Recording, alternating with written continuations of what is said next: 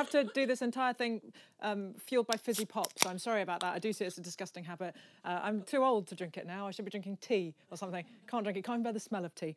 And at some point, they're going to make me give back my passport over that, because now Brexit's happening. That's how they measure it, I'm afraid. That's the rules. Don't like tea, off at the border. But it's too bad. Am I partially... What's the question? Is that you too? Do you also hate tea? The tea resistance begins here, Cornwall. Come on. This is where it starts. Yes, come on. Here it is. I don't feel like you're all on side with the tea resistance.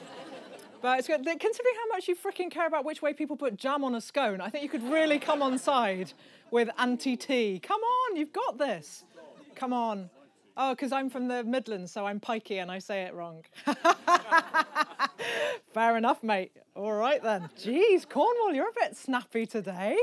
My God. This is where it all comes out. Scrappy, scrappy Cornwall. Look at you go. Oh, Hayley. Oh, that's my friend. Hey, everyone. Everyone say hey. Mm-hmm. So I'm going to talk to you. Well, I'll give you shall I give you like an example version? And then you can see if you like it. And, well, you've got no choice now. That's what's going to happen. And then you can choose what you're going to have for the rest of the hour. Does that sound reasonable? Yeah. Cool. Let's do that then. So a few years ago, I made a documentary for Radio 4. And shall we do that? No, because I did that on Friday and said the people who already saw that. Let's do a different opening, shall we? Shall we? Let's do... You can hear that one later. How about that? Let's do... Oh, so exciting. So you should get different material and then you can pick up the rest on that and then you get good value for money. You like that, Cornwall. Don't pretend.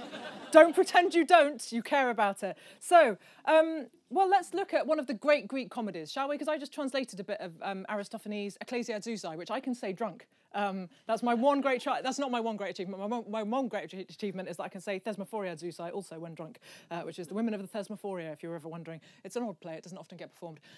But a few years ago... there was what I think is one of the most interesting examples of an idea from the ancient world making it right through to the modern world almost entirely unchanged. An idea which begins in comedy and in crazy, messed up, scabrous, scatological comedy at that, into the real world, and things go through unchanged. And one of the great comedies of the ancient world, one of the great comedians of the ancient world, and really I would know, I was a stand-up comedian for 12 years, so I claim expertise on very few things, but comedy is one of them, is Aristophanes, right? The 5th century Greek playwright. And he wrote the most incredible breadth of comedy. He created a huge number of comedies. We don't have that many of them now, but we've still got plenty.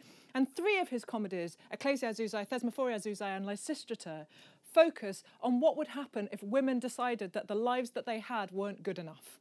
I don't know why it's come into my mind this week. But for some reason, I thought we should discuss what happens when women decide that men are screwing everything up and they should take power for themselves. It just seems, I don't know, it's just entered my mind. So, in the Lysistrata, which is the best of these 3 plays, in the Lysistrata, this is the plot, right? And then you're going to see what happens as it changes over time. Yes? Yes. Look at you. I'm nearly on side. Well, I'll take that. Near is what I'll get. So... the Lysistrata is the most extraordinary suggestion, which is women don't have a vote in ancient Athens, right? We talk about ancient Athens, and rightly, as a sort of pinnacle of democracy, right, of interactive democracy and participatory democracy. Am I being heckled by farming machinery or a pipe? It's the heating. It's the heating? Work with it. No, fair enough. Are you all cold? Could we turn... It gets cold if it goes off. Oh, it gets cold if it goes off. See, look at you all confident. Oh, yeah, no, we're fine. You're too hot. No, it It has fumes. You're being choked to death. God, imagine if you died during this show. And I'd be like, yeah, they were collapsing in the aisles. It was amazing. I go back to London and, I would really weaponize your death to make me look good. I kind of feel bad about that now. But yet we all know it would happen, don't we? We all just look at you all. You're like, yeah, she would do that. I would do that. Yeah, I once watched somebody fall off a chair watching, I can't remember who it was, Hal Cruttendon, I think. And it was like, I feel really bad for you that you might have kind of fractured some really important lower spine. But at the same time, you literally fell off a chair. That's a great... No, nothing. Sorry. So, in the Lysistrata, where were we? Democracy is an entirely male preserve in 5th century Athens, right? It is a direct democracy, which is obviously very different from what we have now. What we have now is representative democracy, right? We go and vote for somebody, if you vote, which I hope you do. But you might not... The person you vote for might not get in, right? You might vote for a candidate who's never successful, depending on where you live. Your views might stay the same for your whole life, and you might still never successfully vote for a candidate in an election, right? But For the Athenians, it is a different matter. They go to a place called the Pnyx. It is a hill. It's not very far from where the Parthenon is still now. And they vote like this. It's an entirely participatory democracy. One man, one vote. But when I say one man, I'm not euphemizing for one human. I mean one man, right? Because women aren't allowed. And anyone who was born not in Greece isn't allowed, even if they're not slaves. Even if they are metics, is the word in Greek, metoikoi, meaning a resident alien, a resident foreigner, they're not allowed to vote. It's not the case that, as now, for example, if I moved to here, I would get to vote for an MP in this area. Not the case in ancient Athens. You have to be a born Athenian citizen, i.e. Athenian father and daughter of Athenian father, mother. Does that make sense? Good. So it actually is really hot here. This is the world's most lesbian-esque striptease you're ever going to see, just in case you're wondering. Genuinely the least thrilling thing that's ever happened in the history of the North Cornwall Book Festival is me removing clothes. Sort of disappointing, isn't it? I'm not as young as I was. Why was I telling you this? We're doing sex comedy from Aristophanes, so it feels like we should kind of go that way. But, so democracy, really? So democracy is an entirely male preserve, right? It's direct. Men get to vote. When they go to war, remember a few years ago when Michael Moore, the great American polemicist, made a film called Fahrenheit 9/11, and he interviewed congressmen and women who had voted in favour of the Second Iraq War, and only one, I think, or maybe two, had a serving of the people who voted in favour of the war had a son or daughter, but in this instance they were both sons, who served in that conflict. So people were voting to send other people's kids to war, but not their own. Right? That isn't true in Athens. It has many failings, not least the complete exclusion of women. But at least people are voting for the thing that they're going to do themselves. They're not just voting for other people's kids' lives to be destroyed. I merely mention it. So, in the Lysistrata, the Athenians have been at war at this point. The Peloponnesian War, a great 30-year conflict, which pretty much demolishes Athens in the latter part of the 5th century BCE. So it begins in 431 BCE. We have a fantastic document of it in Thucydides. I can't necessarily recommend that you read Thucydides. He's both difficult and often boring. But nonetheless, he survives the war, lives through the war, and therefore tells us loads about the war. And he survives the plague at the start of the war. I know, he got plague and survived plague, which is why we know the symptoms of the plague, which demolishes Athens in 430, the winter of 430, 429, right? Is because Thucydides has it and survives it, which is why when I wrote The Children of Jocasta, which is the novel I wrote last, which is set in Thebes, I stole all the symptoms from Thucydides. No one's ever found me out. So, he's not going to sue now, is he? He's been dead for millennia. So, really, we've got to focus, otherwise there's going to be no time to do anything.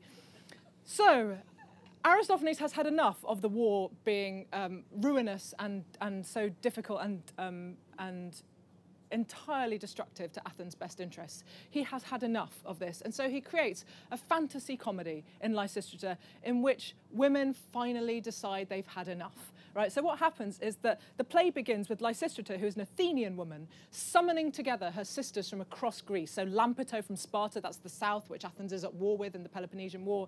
She gets women from Corinth, a woman called Myrrhine, her friends Colonike, and they all come together and they make a secret pledge. It's the very best kind of pledge. They make a secret pledge that what they will do is one course of action, which means that the men will definitely stop the war. And they all agree that this is what they want. And so they sacrifice, but because it's a comedy, they don't sacrifice an animal, they sacrifice a wineskin. Do you see what's happening here? Instead of blood flowing out, red wine flows out and they all drink it. Hooray! It's a comedy. Everyone's pissed. Hooray! And so the pledge that they make to one another, and it is a source of great trauma when they realise what they've agreed to, the pledge that they make is to refuse to have sex with their husbands or boyfriends until the men refuse to be at war anymore. Right? They will quite literally not make love until the men stop making war. Right? And the women are all outraged that they've been kind of gulled into accepting this because they are all massive nymphomaniacs, because it is a comedy, right? And it would be not funny if the women were like, yeah, great, I don't have to have sex. So instead, the women are like, I must have sex with him when he gets back, the whole way through. And the men are desperate because they've just got back from the battlefield and they want their women. And so you have this, much hilarity ensues. There is a scene, a really iconic scene, where one of them, it sort of represents all of the sex strike. One of the women welcomes her husband home I think his name is Canisius. And she welcomes her husband home and she sort of makes him believe that they'll have sex. And she's like, I've just got to go and get my nicest nightie. I've just got to go and improve the bedding. I've just got to go and do this. And by this point, he is desperate. I should tell you, all male characters in Greek comedy have massive stick-on leather phalluses. In case this didn't sound like you would know he was keen, you would definitely know that he was keen. He's got a massive stick-on leather phallus. That's true even in the scenes where people aren't having sex. That's just part of Greek comedy. Not everything translates to the modern day. It's just how it is. Although I sometimes think that would work. I think if Mark Ravenhill did it, it would really... Anyway, it doesn't matter. We haven't got time to go down the path of what would happen if Mark Ravenhill reworked Aristophanes for a modern audience.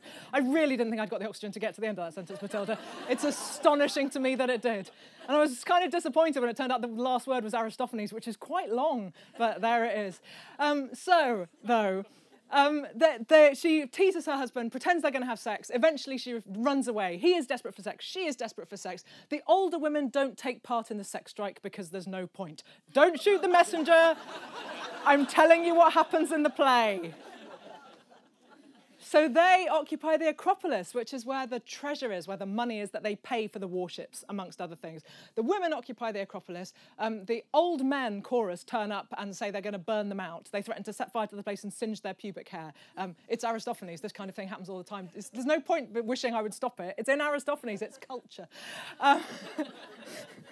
And so the men are so miserable because they can't get enough money to buy warships and because the old women are so cross with them and because their wives won't sleep with them that eventually they do the only appropriate thing, which is to say, fair enough, we agree, the war is over, and the play ends with everybody being happy and reunited because that's how comedy works, right? Isn't that delightful? Yes, it is. So here's the thing. You could have performed that play the exact same way for 2,300 years. Until 100 years ago in this country and a little bit sooner in New Zealand and Australia when women got the vote, right? And then it changes, right? Because the whole joke is predicated on what would happen if women took power, given that they don't have any political power. That's the whole point of the joke, right? It's just the same story forever. And then things start to change. So what happens is that when we get to, for example, a few years ago, and it's a sentence you hardly ever get to say out loud, so I like to really relish it when it comes along. A few years ago, Belgium entered the record books.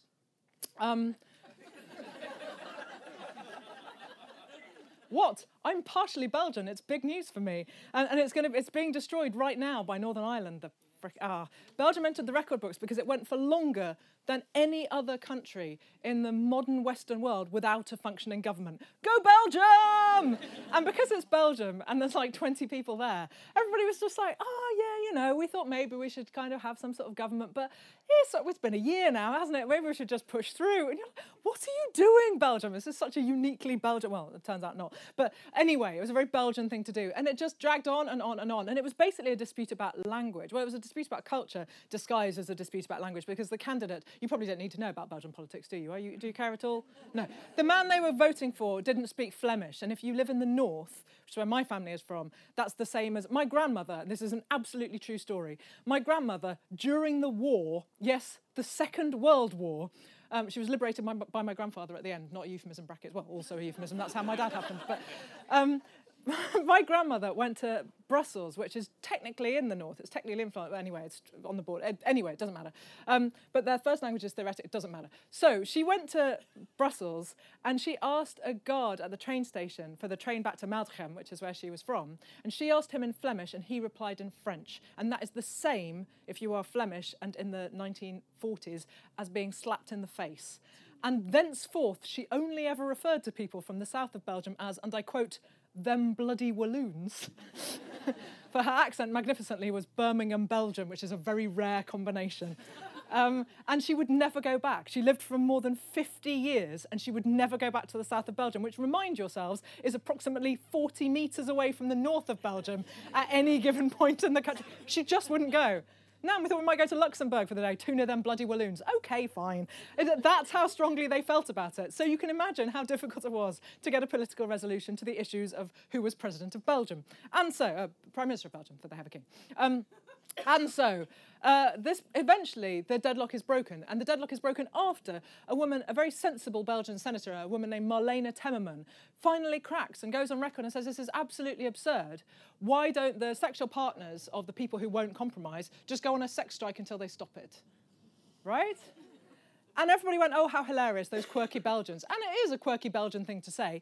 But number one, see how the joke has changed, because not everybody involved in this story was heterosexual and not all the people with power were men.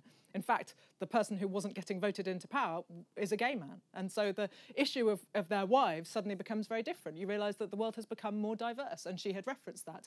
But more relevantly and perhaps more interestingly is that by day, Marlene Temmerman, Belgian senator, by some other days, a doctor of reproductive health, an award-winning doctor of reproductive health.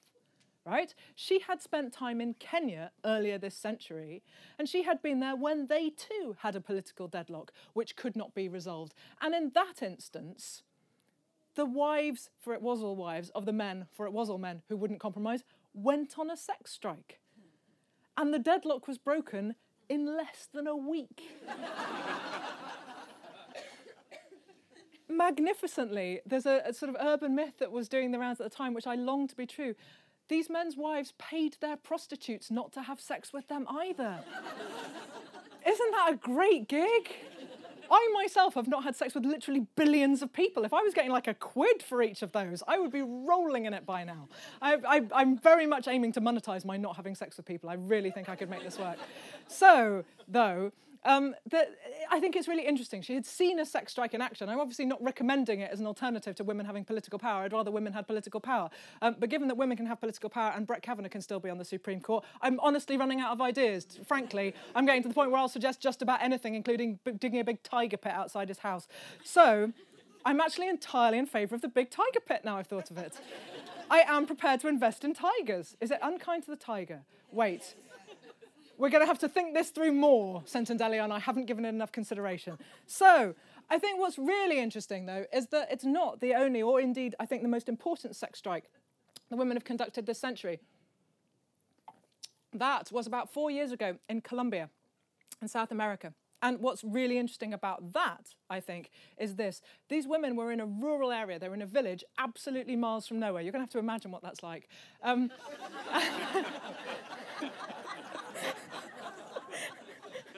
Made myself laugh. That hardly ever happens. Sorry. Yesterday, my friend Helen referred to a field as cow-infested. And I cannot stop laughing about it today. I had to stop my run so I could laugh about the phrase earlier. Like, cow-infested. It's just magnificent. She is so from London.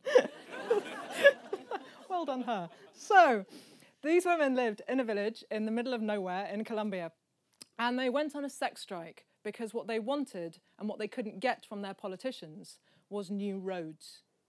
And the reason that they wanted new roads is because they lived more than 2 days away from the nearest hospital, and they were dying in childbirth.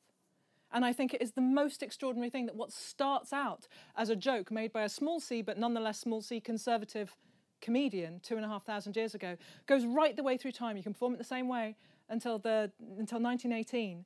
And then gradually it shifts and it shifts and it shifts.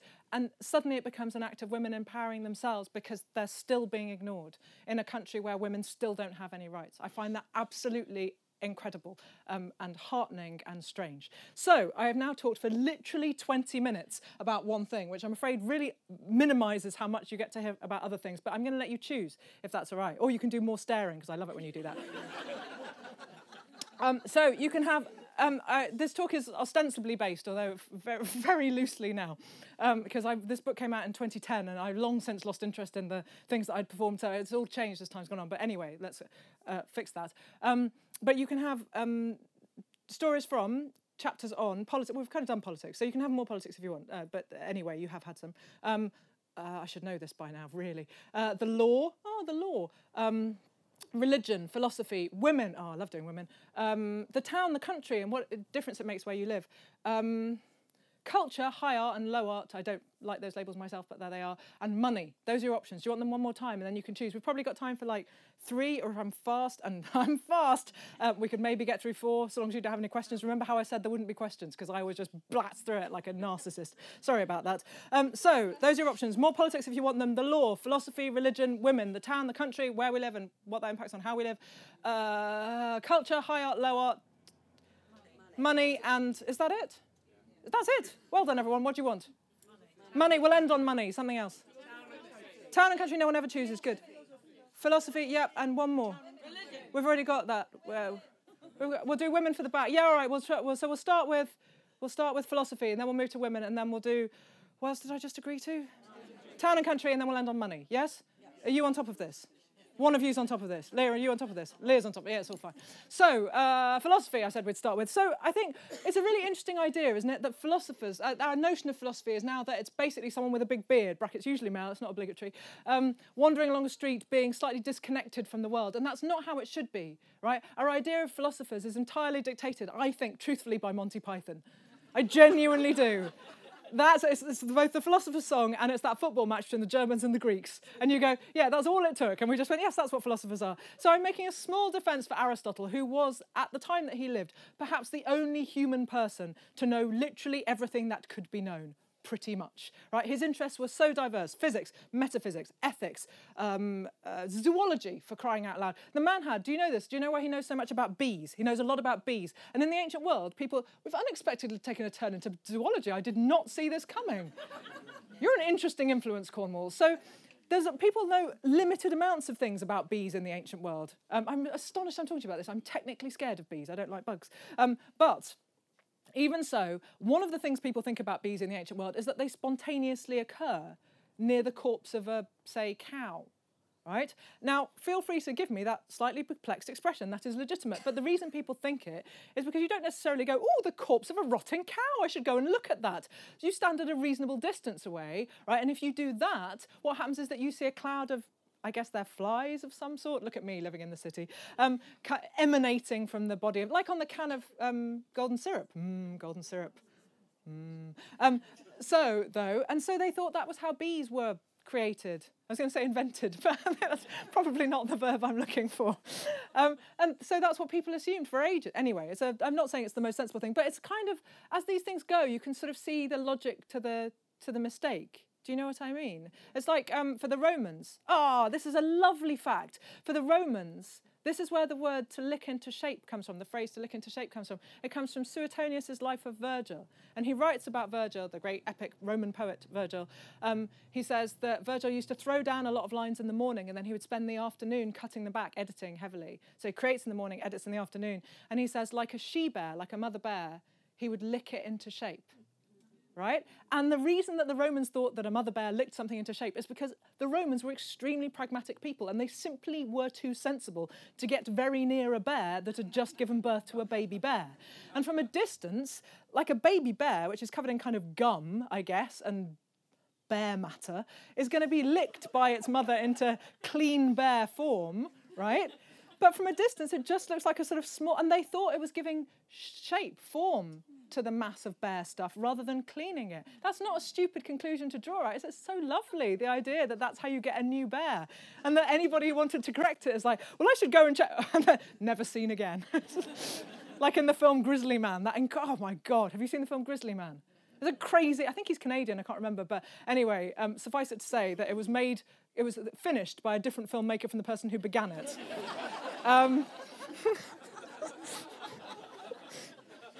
And the person who began it, a sample quote from the first half of the film is, "I can hear what the bear is thinking." I'm not sure you can, sir, because what the bear's thinking is, And if you could hear what the bear was thinking, you'd still be here, and the bear would have eaten a fish, which I think is what bears eat. To be honest, I think they eat honey. But that, I think we've established, is because I live in a city. So, really, what were we trying to do? Philosophy. I knew there was something. So Aristotle is much more pragmatic about these things. So what he does, and bear in mind the Roman bear thing is after him, but not everybody reads Aristotle, that's the rules. He gets a hive made out of mother of pearl, very, very thin mother of pearl, so thin that you can see through it. And that's how he can document the behaviour of bees in a hive so brilliantly. He can literally see them. He makes one mistake, which is to think that the queen bee is a king bee. And that is not a stupid mistake for a man living in his patriarchal times. Is it? I don't think so. So he also tells us a fantastic story about a much earlier philosopher, a man named Thales. And he tells us this story to reassure us that you don't have to be, if you're a philosopher, you don't have to be sort of airy-fairy and not focusing. He tells us that Thales was so smart that he could identify what the weather was going to do for months ahead because he checked the stars and could guess what the weather was going to be. And one winter, he anticipated that there was going to be a bumper olive harvest the following autumn. And so he bought up all the olive presses in his neighborhood. And then when the bumper olive harvest came around, as predicted by his investigations of the night sky, he rented them out at a vast sum and made a huge profit. And Aristotle tells us the story to say philosophers could be rich if they want, they just choose to have this sort of high-minded life. He doesn't tell us the story of Thales, who's so busy looking at the stars that he also falls down a hole. But these things happen. Perhaps the most famous philosopher from the ancient world is Socrates, I think, and that's because he is so beautifully celebrated by his pupil, Plato. Plato, in case you're wondering, if it doesn't sound like a very Greek name, it doesn't sound like a very Greek name, does it? Greek names generally end in Eos or Socrates, for example. But Plato is a nickname. Plato's real name was Aristocles. And Platon in Greek means broad, wide. Right? And scholars have spent a very long time explaining that probably means he had a very broad forehead because he was so clever. People sort of thought that about him. Or that he was very kind of stockily built. He's very good at wrestling, apparently. It's like you can dress it up any way you want. Plato has basically been known by us for 2,400 years as Fatso. That is just true.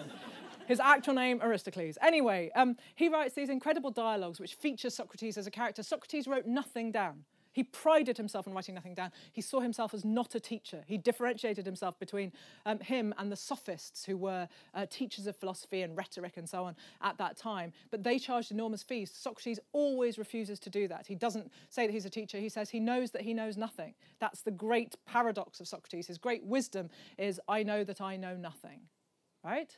And so he is a very brilliant man, but he doesn't document anything. It's interesting, I think, that the two men who have most efficiently shaped Western thought without any possible quibble, and even from me, who is a godless soul, the two men who have most entirely shaped Western thought wrote not a single word, and that is Socrates and Jesus. Isn't that interesting? We only have their words through other people, filtered through other people's ideas. Who knows where Plato begins? Are you all right, Patrick? Are you okay? Sorry, miss, we're talking at the back of class. You are talking back, but I'm worried about you because you seem very... No, it's Jill Murphy, it's not you. Oh, no. I'd heard that about it. I haven't. I don't. So, and in which I once again issue slurs against people who have yet to come on stage. I'm a terrible person. So, Socrates was put to death at the age of 70. I always like to mention this because people think that nobody makes it to old age in the ancient world because life expectancy is 35. Right, but life expectancy is 35 because everybody dies young. It's not because there aren't any old people. Sophocles is 84 when he dies and he's written 150 plays. We've only got 7 because the early Christian church didn't like us having the rest. But Socrates makes it to 70 and he's put to death. And he's put to death on 3 counts. One of asabeia, well, I suppose in a way they're all asabeia, impiety is the translation. He's on 3 counts of that, though, which is 1, disrespecting the old gods, 2, introducing new gods, and 3, corrupting the young. And I think it's really interesting that, number 1, Socrates' final speech in court, his apology, his apologia, concludes with him going off he'll drink hemlock, that's what he's going to be murdered with. It concludes with him saying, it's time for us to leave. He's talking to a jury of 500 people. They have huge juries in the ancient world. See, we're not doing law. You're still getting a bit of law. It's all fine. Huge juries of like 500 or sometimes even 1,000 men will stand on a case. It'd be very hard to bribe them, I think we can all agree. Though on the other hand, it would take a very long time for Henry Fonda to change the verdict. So, a topical joke. No, I don't think so. No, that's fine though. And so topical compared with the ancient world, that will do. So, he concludes his speech with the words, gentlemen, it's time for us to leave, you to live and me to die, and which of us has the better prospect ahead, only God can know. Now, if you're being put to death for disrespecting the gods, that's a pretty classy way to leave, isn't it? My God. Introducing the new gods is because he has a daimonion. He talks about it in a couple of Plato's dialogues. A daimonion means a little demon, but not the way we would mean demon. A daimon, and also not the way Philip Pullman would mean demon, I realise, because he spells it the same way. But anyway, it's like a voice inside your head is what Socrates is talking about. Now, there are those who would point out that hearing voices has always been a dangerous thing, whether it's Joan of Arc or whether it is now or whether it is Socrates. Hearing voices has always been something that other people fear, although an enormous number of us do, about 10% or something, hear voices in their heads, just in case you were feeling sad or worried about it. Then most of us don't find that it's a ruinous relationship, but anyway, it's a separate issue. So Socrates has this kind of inner voice, but it is always telling him off. It never says, go you, Socrates, you did some excellent reasoning there. check out your logic. Excellent work. That never happens. It only ever steps in to tell him not to do something and says, don't obey the 30 tyrants when they take over Athens at the end of the Peloponnesian War and go and kill, some guy they've turned against. Don't do that. And then when he doesn't do that, it doesn't go, well done you for not committing murder. No, doesn't happen. So he has this inner voice, and maybe that is the problem. The main problem, of course, is that he corrupts the young. And tyrants throughout history have been vexed by corrupting the young. Right? It is always a charge laid at the hands of people who won't fall into line. And my favourite of these is under Stalin, there was a tenor singer named Vadim Kozin. Do you know him? Do you know his name? Mark Allman did a record of his songs. He was a sort of roving gypsy tenor under Stalinist Russia. And at one point, he was so incredibly popular with the ordinary people of Russia that Beria, Stalin's chief of police, played, of course, amazingly by Simon Russell Beale in Death of Stalin last year, which if you haven't seen, my God, it's good. And Simon Russell Beale, it's so weird because normally when someone gives that kind of performance, it's all in the eyes. He just shutters his eyes and does it all from here until the crucial moment, which I'm not going to give away, and then his eyes come into play. It's an astonishing performance. I would have given him the Oscar for it like that. So they didn't let me vote. Let that be a lesson to them. It would have been better. Who won the Oscar for Best Picture, for Best Actor last year? So, Sam Rockwell won it, didn't he, for Best Supporting Actor, rather, for Three Billboards. Oh, God, it was a miles better performance there. Everyone, go and watch Death of Stalin instead. It's much better. And doesn't have that slightly silly plot twist where he overhears the thing in the cafe and, I suppose that's how that crime's being solved, is it? Anyway, can't bear a stupid plot twist. So... See, this is what would have happened if we'd done culture. I would have just got really cross about bad plot twists. There's one thing I can't bear, cheap surprise. So, I like an expensive surprise. Really, somebody must remember why we're talking about this. Corrupting the young. Vadim Kozin. So, Beria says to Vadim Kozin, he says, you should compose a song for Stalin because his birthday is coming up. And Kozin, in an act of, let's say, courage, but possibly stupidity, says that the subject of Stalin is not suitable for the tenor voice. And finds himself sent to a gulag, obviously, but under not the charge of being mean about Stalin and refusing to sing a song about him, but corrupting the young. It is what is always laid at the door of people who tyrants don't like. So, do we have time to do a tiny bit of, should we sneak a bit of godlessness into philosophy? Sort of fits, doesn't it? Somebody did ask for religion, I remember it happening. So, shall we sneak it in? Shall we do Protagoras? Yeah, we should. There you go. You, with your entirely anachronistic Christian values, have won the day, madam. Yes. Right. Well, in the spirit of you, let's have something from the time that Christians exist, even if this is technically about Judaism, shall we? Instead of Protagoras, the earliest agnostic, and therefore it's starting again. So, a really long time ago, at the very start of my career, I was doing a festival somewhere, and like for people who are unfeasibly rich, and I got some kind of fancy ticket, even fancier than a golden ticket. Sorry to ruin the golden tickets that you've got. But they were carted around the site on like a little tractor. And it's like this wasn't Marie Antoinette-ish enough. Do you know what I mean? Let's find you some ringlets for your lamb, Jesus. And then every time they went past the tent where spoken word stuff was happening, it was like the noisiest tractor. It's like, it's not enough, is it? That you can't be bothered to walk somewhere. You've got to ruin it for everybody else with your rich, stupid ways. So, why was I cross about that? It was just a general sort of class irritation, wasn't it? Well, let's do the Josephus problem, shall we? Right, so the Romans don't persecute Christians. I know it's one of the things that everybody knows about the Romans, but it hardly ever happens. It's incredibly sporadic, and when it does happen, it's incredibly, it's intensive, but it's really short-lived. And it always really bothers me, because there are two things that everyone knows about the Romans. Maybe three things. There's three things that everyone knows about the Romans. Number one is that all gladiators say, those about to die salute you, which is not true, right? There is no evidence anywhere of gladiators ever saying this. There is one story in Suetonius where Naumacarii, or sea battlers, because the Romans used to sometimes flood their arenas. The word arena comes from the word harina, meaning sand, right, the thing that they fight on. They used to flood them and then conduct replica sea battles on them. Fun. Anyway, it is Naumacarii. It comes from the Greek, meaning sea, boat battle. Nous is a boat. And anyway, it doesn't matter. You're not going to get an exam on this. Aren't you? No, you're not. You're not. And it's Naumacarii in the story of Suetonius in his life of Claudius. That's Derek Jacobi, for those of you who like to do your emperors, the iClavdivs route. Completely legitimate. Don't worry about that. I have no problem with you doing it. I'm doing it myself. You go, Tiberius, is that George Baker? Yes, it is. Inspector Wexford? Yes. Yes, it's Inspector Wexford, Emperor. Yes, that's right. Although, of course, everyone always forgets that Nero was Biggins. Everyone always forgets. They just forget because he hasn't got the glasses. You can't remember. It's extraordinary how much it just wipes itself from our memories. So I'm honestly telling the truth. It is Biggins. If you go back and check, I have not made this up. It seems like I would have, but I haven't. So really, somebody must remember how we got to here. The Josephus problem, where in the life of Claudius, Jesus, even by my standards, this is... in the life of Claudius, Suetonius tells us that the Naumachari, the sea battlers, refuse to fight. They say, those about to die, salute you. Te moritori salutant. And Claudius says, outknown or not. And they go, hey, great, we don't have to die. The emperor said we didn't have to die. Did you hear that? Or not? Known, he said, we don't have to... And Claudius, Suetonius tells us this story because it's so unusual and because it's so humiliating. Claudius, the emperor, has to go and plead with slaves to die because otherwise there'll be a riot. Riots happen at the games all the time, and sometimes they're banned and because of it and so on. There's one in Pompeii, just about 20 years before Pompeii that's the full technical term. It's so terrible, they're banned from having games for 10 years because so many people are killed. It's proper football hooliganism of its time. But that's the one thing that everyone knows that's not true. The second thing everyone knows is Julius Caesar's last words, which are absolute nonsense, made up by Shakespeare. I know, right? Fucking fibber, that's what he is. But Julius Caesar's last words weren't even in Latin, they were in Greek.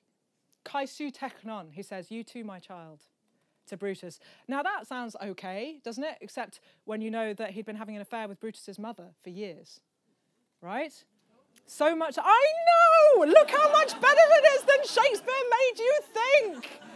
That Midland charlatan, I can't bear it! Look how cool and Oedipal it is! It was rumoured that Brutus was his actual child. He almost certainly wasn't. The timings just don't fit at all. But he was basically a stepfather. I know, right? It drives me mad. Anyway, and the third thing that everyone knows, which isn't the case, is the total persecution of Christians. That basically, from the minute that Jesus is crucified, which is something, by the way, which happened at one point in a Roman battle elsewhere, to 5,000 men in a single day. It is not an uncommon punishment in the ancient world. I'm not saying that makes it okay. I'm merely saying it's not unusual, but not in the Tom Jones sense. There's one terrible... It doesn't matter, we haven't got time to go down the sidetracks of crucifixion today. But there is... No, literally, we don't have time. There's this sort of suggestion that then for the next 300 years, Christians are persecuted all the time under every emperor across the empire, and then at the end of that time, somehow there's so many of them they can become the state religion. It's like, well, that's just that the Roman world is not full of lions going, oh, I can't eat another. Oh, I'm stuffed. Oh, no more Christians, please. It's too much. Just let me have let me have a heathen. I'm exhausted. It just doesn't happen. You get persecution under Nero, which is derided by Tacitus, who's not a fan of the Christians, who sees them as a sort of Eastern cult, which they are by the standards of the time, remember. The bit in Life of Brian, when they're all like, no, I'm the Judean people's popular friend, it is exactly like that. First century Judean politics is exactly, that is basically a documentary. And honestly, and so it happens under Nero, it happens under Domitian, it happens under Septimius Severus, Diocletian, it happens under a few emperors' persecution, but it's incredibly sporadic and it doesn't happen that much. So, they do, however, persecute the Jews in the first century. In the first century CE, i.e. the first century after Jesus has been alive, there is the most extraordinary battles in Judea. We are unbelievably lucky that we have a source who's not Roman on this, Josephus, who was Jewish, and a sort of Jewish prince who became friends with the royal family, the imperial family of Rome, with Titus particularly, who had a fling with his sister, with Josephus' sister Berenike, or we would say Berenice now, but Berenike is her name then. And so Josephus, very unusually a non-Roman source, Josephus tells us of this incredible moment where he becomes co-opted by the Romans, right, in which he and his men, there are 60, 70, 80 of them, get trapped in a cave on the side of a mountain. And the Romans are outside and they say, I paraphrase very slightly, come out wherever you are. And Josephus says, well, I'd better go out and then, they'll let the rest of you go. And that seems like quite a heroic gesture, don't we think? Seems quite heroic. And his men go, if you do that, we'll kill you. And he goes, okay, new plan.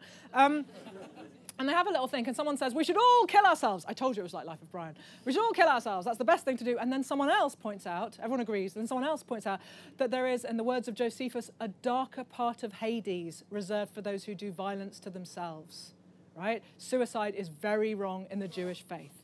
So everyone, we can't do that. Oh, what are we going to do? So they sit around a bit longer. The Romans outside, tap, tap. Not tap, tap, they haven't got watches. They sit and everyone has a little think and they ponder it a bit more. And then somebody comes up with a plan.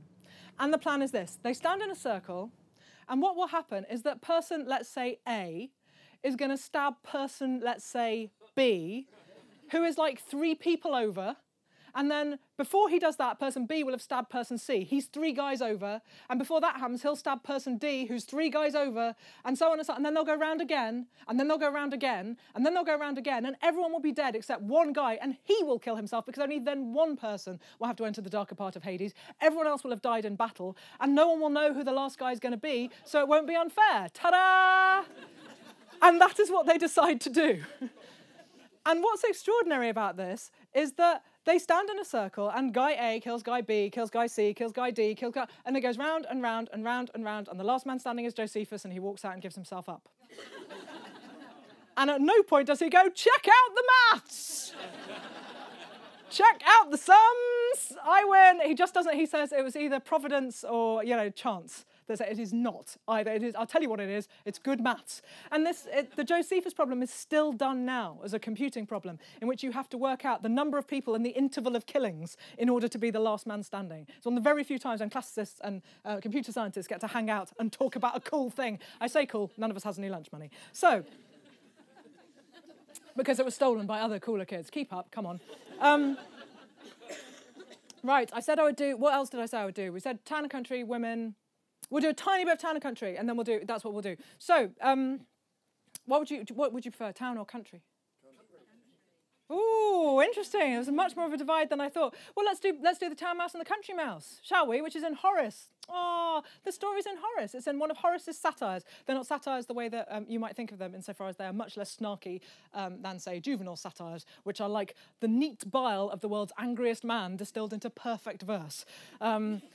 God, I love Juvenal. I shouldn't love Juvenal because he's a horrible, horrible person, but my God, he was a good comedian. So, though, in Horace's satire, he tells the story, or one of his friends tells the story, technically, for their having a lovely drink at the end of a day. Horace loves the country. The only thing Horace has ever wanted all his life is a lovely pile in the country to retire to, and he gets it. And he has this incredibly low-demand life. He doesn't need a mansion. He just wants somewhere nice with nice wine and friends who live nearby so they can eat beans and bacon and drink wine. It is a very low-grade retirement that he wants. It's the only thing he wants. He has an incredibly happy old age. I love Horace. I was made to read him as a teenager, and you shouldn't read him as a teenager, huh? Because you're like, who cares, old man? You should read Catullus as a teenager, who's all like, burning for love! And then you should read Horace when you're old, and he seems more reasonable and not boring. But they tell us the story of the town mouse and the country mouse. That's where it comes from. And what I love about this story is a tiny linguistic thing, which I will share with you, and it is this. So I'm sure you know the story. The town mouse, who is all snooty, like me, comes to stay in the country, like I have, and he stays with his country cousin, who is a lovely country mouse. And extra brilliant bonus loveliness is that Latin is almost never cute. In fact, Latin is never cute. Latin is the least cute and adorable language of any language, apart from possibly German, that you could ever hope to find. It is so guttural, it's so solid, and it's so practical. And there is nothing adorable about Latin, except for the fact that in Latin, town mouse is urbanus mus. And country mouse, rusticus mus. It's the most adorable thing that's ever happened. Rusticus mus. Oh. So the urbanus mus goes to stay with his cousin, the rusticus mus. And he is very snooty about what the rusticus mus lives off, which is vetch. I had to look up what vetch was. Apparently, it's a sort of weed. You probably all know that. Yeah, we know that. We live in the country. We've seen vetch. And people eat it when it's an emergency, but you shouldn't eat it otherwise because it's not nice for us, but ruminants like it. I've done all the research. I do know what a ruminant is. It's a cow. Shut up. Infested. I'm just saying. Still funny. So sorry. So the town mouse turns up and stays with the country mouse, and he is snooty about what they eat, which is oats and vetch. And he says, come and stay with me in the city. Come and stay with me in the city, and you can have delicious sweetmeats. That's what we have where I live. It's lovely. And the country mouse is very unsure about leaving his little country kind of hideaway. And he's persuaded by the urbanus mus, because the urbanus mus says, it's so brilliant, one of the most famous phrases in all of Latin literature is from Horace. And the reason that it's famous is partly because it was already famous before the film, but it's partly because of the film and because of Robin Williams' amazing performance in the film of Dead Poets Society. And so Horace is famous for Carpe Diem, right, which people consistently mistranslate as seize the day, but let's go down that, let's die on that hill another day. Carpe means not to seize, actually, but cape means to seize. Anyway, it means to wear away, to use up, right? So it always really bothers me that people kind of use Horace as a reason to, it's like, you should go bungee jumping, seize the day. Horace does not want you to go bungee jumping. Horace, let's remind ourselves, is having some nice Falernian wine with his nice friends while eating some beans in the country. That is what Horace would like you to do. He'd like you to use up your day, wear it out. He's not telling you to go and do some crazy extreme sport. He's telling you to just chill, is what he's telling you. Carpe diem is what, anyway, that's what you should be doing. But in order to say, this is some years before that poem is published, right? It's maybe 10 years earlier. People have quibbled a lot about the order of writing of Horace, but it's probably about 10 years before that the Town Mouse, Country Mouse story is written. And how brilliantly, the Urbanus Mus says to the Rusticus Mus, you should come and stay with me in the city, he says. Carpe diem, use the road, seize the way. Isn't that great? Of course, the country mouse goes to stay, and in the city, he finds these delicious sweetmeats, but as I'm sure you know how this story ends, there are giant mastiffs, and they pursue him, and he's terrified, and he realizes he runs all the way back to the country. He's so afraid. It's not worth it as far as he's concerned. The delicious sweetmeats of the city are not worth the perils of the city, and he is happy on his diet of vetch. So it's a lovely story in which the mice conveniently think exactly what Horace thinks, which is my very favorite kind of story. If you want to know more about the city, we don't have time, but I'll give you one tiny moment because I like it so much since I mentioned Juvenal. Juvenal talks amazingly about the city. His views on the countryside, I have to tell you, are pretty colourful too. But his views on the city, on Rome, where he lives, are absolutely astonishing. And his description of how dangerous it is to live in a city is amazing. I was recording a programme on Juvenal the day after Grenfell happened, and I had to cut a chunk of it because it was so accurate on fires and tower blocks. I had to cut the whole 5-minute block the day of recording because I couldn't say it, and the audience couldn't have heard it. That's how prescient Juvenal is on these matters. It's just incredible. He talks about the guy on the ground floor getting all his stuff out while the people on the top floor are about to die. Tunescus, he says, you don't even know it. It's absolutely devastating.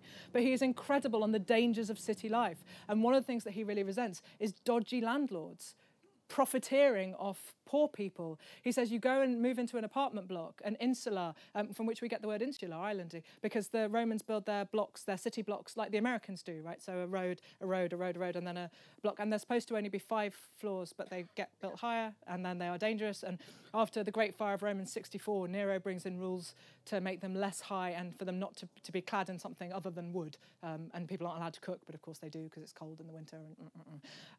But magnificently, because Tacitus is the person who tells us about this. These are all really sensible city planning ideas. And Tacitus instead focuses on the fact that Nero builds himself a big new palace called the Domus Aurea, the Golden House. And he begins the chapter on this with, in parts of Rome unfilled with Nero's new palace. Saucer of milk for the historian. But Juvenal tells us this incredible scene of somebody going to move into this apartment which looks safe but isn't safe because it's incredibly shakily built. And he says the landlord has texit hiatum, he has papered over the cracks. It just comes straight through into English because you cannot beat Juvenal when he's right. Doesn't mean he's right very often, certainly not ethically ever, but my God, he could turn a phrase. He is also responsible for why would you go to dinner and be humiliated by your patron? He says, why would you suffer inuriam cani, the insult of dinner? Isn't that great? I wish I'd ever written the insult of dinner. I can't say it without being happy. So, right, women, we've got virtually no time. This is entirely your fault, Cornwall. And then we'll go to money. We already did Lysistrata, so at least we've had that. We'll do Areopagita. Because we never get stories about nice women in Roman writers. Because Roman writers generally are, well, in fact, almost entirely, they are upper-class men because those are the only people who have time to write, right? And also have the education to write. If you have a job, you don't have time to write. It's in fact exactly how it's going back to. Now people can't make a living from writing anymore. It's just becoming a lovely thing, a hobby for rich people to do. There was just 200 years where the rest of us could write. No, not anymore. Thank you. We just don't get those kinds of stories very often because what we get is lots of stories from, say, Tacitus or Suetonius about terrible, terrible women, i.e. the mothers and wives and daughters of emperors. because that's what they're interested in talking about. And those women are always seen as scandalous because anytime they do anything, it's wrong. Right, see if this sounds familiar at all to you now. But I think it's a really interesting, I've just been part of a project to reclaim Bess of Hardwick. Do you know where I mean? In Derbyshire. It's been really good fun because she has been entirely monstered by history as, this terrible, acquisitive shrew who, stole money and did all these things. And actually, and a termagant and all of those things. But actually, she seems to have been, when you go to her letters, she seems to have been incredibly kind and thoughtful. And she's just been monstered because she had the audacity to not be meek. And I would say the same is possibly true of Agrippina, the mother of Nero, brackets Christopher Biggins. Because we're told by Tacitus and by Suetonius that she's a serial killer, pretty much, that she slaughters everybody so that her son, Biggins, can get into power. And that she hires a woman named Locusta to be a sort of private poisoner. That Britannicus, who is Claudius' natural son rather than his adopted son, Nero, is poisoned. It's one of the most brilliant poisonings, to be fair, if it's true. It's one of the most brilliant poisonings. How do you poison somebody who has a taster, right? How do you poison somebody whose every food and drink is tasted before he gets hold of it? I'll tell you how. I will tell you how, and then you will like that water less. This is how. What you do is you hand him a drink, and the taster takes it and tastes it, because they don't get to go, "Oh, it's hot, I don't want to." They're a slave. Right? Your job is maybe being poisoned. You don't get much say in the matter. He tastes the drink, it's fine, he doesn't keel over. He gives it to Britannicus, he takes the drink, tastes it, it's too hot, he puts the cold water in, that's where the poison is, and that's where he's... I know, right? Also, I think Locusta is, if not inspired by, an earlier poisoning in which somebody is poisoned who never eats anything that's prepared in case it's poisoned, and they paint the poison onto the fruit on the tree. I know! You'd think all the dead birds around would have given it away. Tweet, tweet. Oh, no, obviously not. Perhaps you scoop up the dead bird, and I don't know. Do you need a spade for? I don't. You probably don't. That's the only mime I had to hand, so I'm sorry, that's what you get.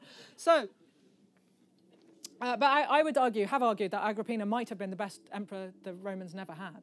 Right? She was incredibly good with money. Nero bankrupts himself and ends up having to commit suicide. And in 68, when we've revolted, well done Britain, and everyone else is revolting, the peasants are all revolting, he is eventually forced from power. And he realizes he's going to have to kill himself, and he's helped by his secretary Epaphroditus, which is especially miserable, isn't it? If you're going to have to kill yourself, you don't want your secretary to be there helping out. Could you file this when I'm done? No, it's fine. And so he stabs himself at that point. And some of my very favourite last words, qualis artifex pereo, what an artist, but still I die. Totally going to say that when my time comes, and that'll be it. And I like to think I'll just do the last bit, although I don't know how to spell it. So, one of the very few nice stories we have about women is Areopagita, and we are given her story by Pliny, amongst others. Pliny the Younger, prolific letter writer, unbelievably boring man. Although saved by Vesuvius erupting because he stays at home to read Livy. So his uncle, Pliny the Elder, the naturalist, goes off to see Vesuvius erupting. He goes, "Do you want to come with me?" And he goes, no, I'm here reading Livy. And that's how he lives to... So Livy, lifesaver. One life. Nearly killed me at school, doesn't count. But, though, Areopagita's story comes to us from Pliny, and he tells us this. Areopagita is unbelievably brave. Her husband, Paetus, is about to be convicted of treason, something which happens to a lot of rich men in the time of the emperors. And if you are convicted, then you'll be put to death or forced to commit suicide, but you'll be put to death and your property will be taken and given to the person who accused you. So a much better thing to do is to kill yourself before the conviction happens, because you're going to die anyway. It's the only sensible thing to do. It seems like people are always killing themselves in ancient Rome. It's not because they all listened to Kurt Cobain and it all went that way. It's because they're trying to save the estate for the future generations. And Areopagita's husband, Paetus, is about to be convicted, and they both know it, and so he has to kill himself, and he can't bring himself to do it, because it's frightening, right? And Areopagita, we are told by Pliny, takes the knife from her husband, and she drives it into her own breast, and dies with the words, "You see, Paetus, it does not hurt." What a hero, I'm just saying. So obviously no one's ever heard of her. I wonder why that might be. Oh, no, wait. No, I don't. But you'll note that even heroic women don't die of old age. That's just the way of the ancient world, I'm afraid. So we have virtually no time, but we're going to do money even so. I told you there wouldn't be time for questions, and I said this would happen. I said I would wang on and you'd end up with no time. Exactly what's happened. So, money. It's incredibly hard to calculate between the ancient world and the modern world. How money works, because generally now, when we want to find out if somebody is in touch with things, we ask them what the price of a pint of milk is, right? I would never know that. I don't drink milk. But there it is. I know how much Diet Coke is. That's the main thing. But the people in ancient Rome wouldn't have known it either because they didn't drink lattes, right? Milk wasn't a big part of their diet. A much better way to try and judge money, and even this is really vague through time, is carbohydrates. Because everybody, apart from crazy people now, eat carbohydrates, right? Through history, everybody has eaten carbohydrates. Are you eating carbohydrates right now? You are an absolute model to me. Well done. Well done. An apple is carbs. Delicious carbs. I had a Kit Kat before we even started. I know, I'm living the dream. Though, carbohydrates, we're all eating them, apart from crazy people on the Atkins diet, and I'm just not including them. That's too bad. He weighed like some ridiculous, like 260 pounds when he died or something. The Atkins diet didn't even work for Atkins. I'm just saying. And then his doctor, who was a shareholder in his business, and his wife, widow, shareholder in his business, were like, yeah, he fell and hit his head, and then he went to hospital and retained water. Yeah, oh, do me a favour. The man was absolutely fricking enormous. That is not from drinking water while in a coma. Don't be silly. So, carbs is a good way of measuring money through time, right? And so, let's say really roughly that you could buy 2 loaves of bread in ancient Rome in the 1st century for 1 sesterce. I reckon you could probably buy 2 loaves of bread now for about £1.50. I am obviously talking about regular bread and not fancy poilan sourdough from Waitrose, right? If that's what you want, too bad. You can't have it. Although I did once say this on the radio and I couldn't use the word poilan because it's a brand name and I would have been in trouble with the BBC. And somebody wrote in and said, how dare you suggest that sourdough is an elitist bread?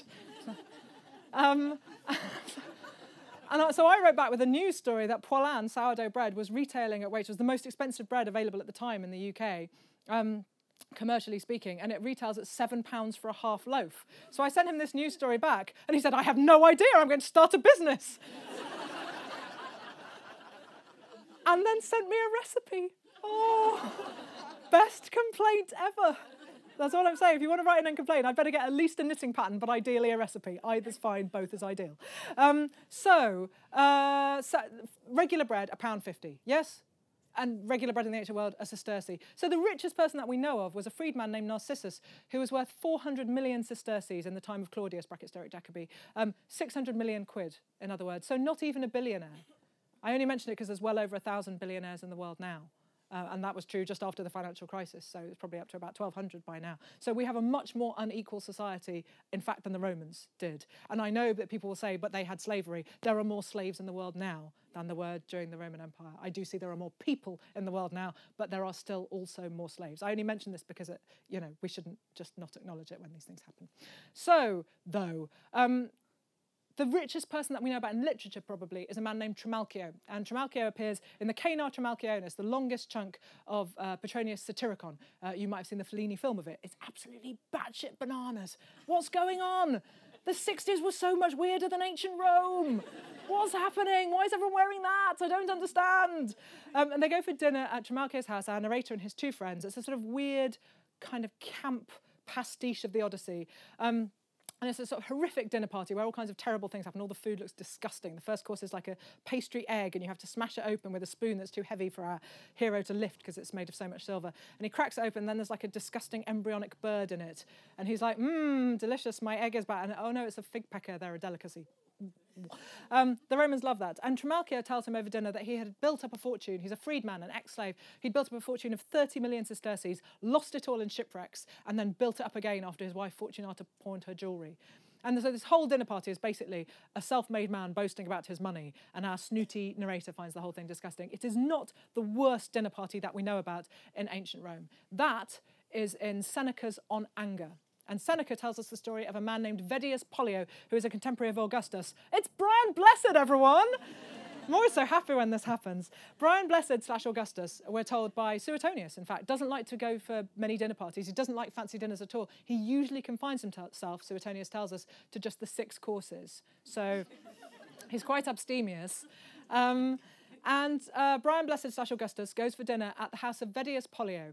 And Vedius Pollio is obviously honoured to have the emperor as his guest. And because of that, he breaks out the good stuff. And he makes his slaves serve wine in these incredibly ornate crystal glasses, like goblets. Okay. Now, Roman glass is obviously, some of it is, you might have seen in exhibitions, some of it's quite rough and quite thick, and and that's how it's survived to today, because it's relatively sturdier. But the most delicate stuff, you very occasionally see a find from Herculaneum or from Pompeii. It's so beautiful, it's so fragile, it's so delicate and thin. And I mean, we can't begin to imagine how much it must have cost to buy a set of glasses like this. But a slave boy, just a child, is given the job of taking wine to Augustus in this goblet, and he drops it. And it breaks. And Vettius Pollio is so angry with this slave that he orders that the slave boy be thrown to his pond of man-eating lampreys and eaten alive. If this sounds weirdly, eerily familiar to you, it's because it's exactly what happens in You Only Live Twice. When Blofeld throws Helga Brandt to his pond of woman-eating piranhas, right? They are not a beautiful fish. The lamprey is not a beautiful fish either. You only keep them for eating henchmen who have displeased you. That's their sole function. Right?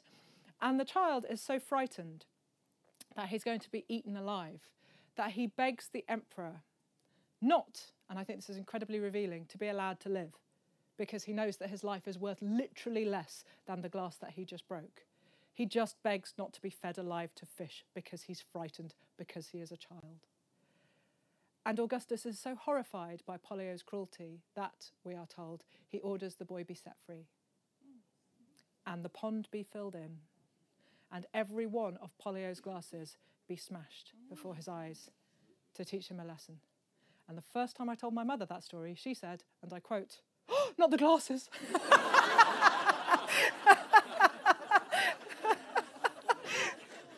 Like, Mom, seriously, it's the life of a child. She's like, he'd be dead anyway. She has a point, of course.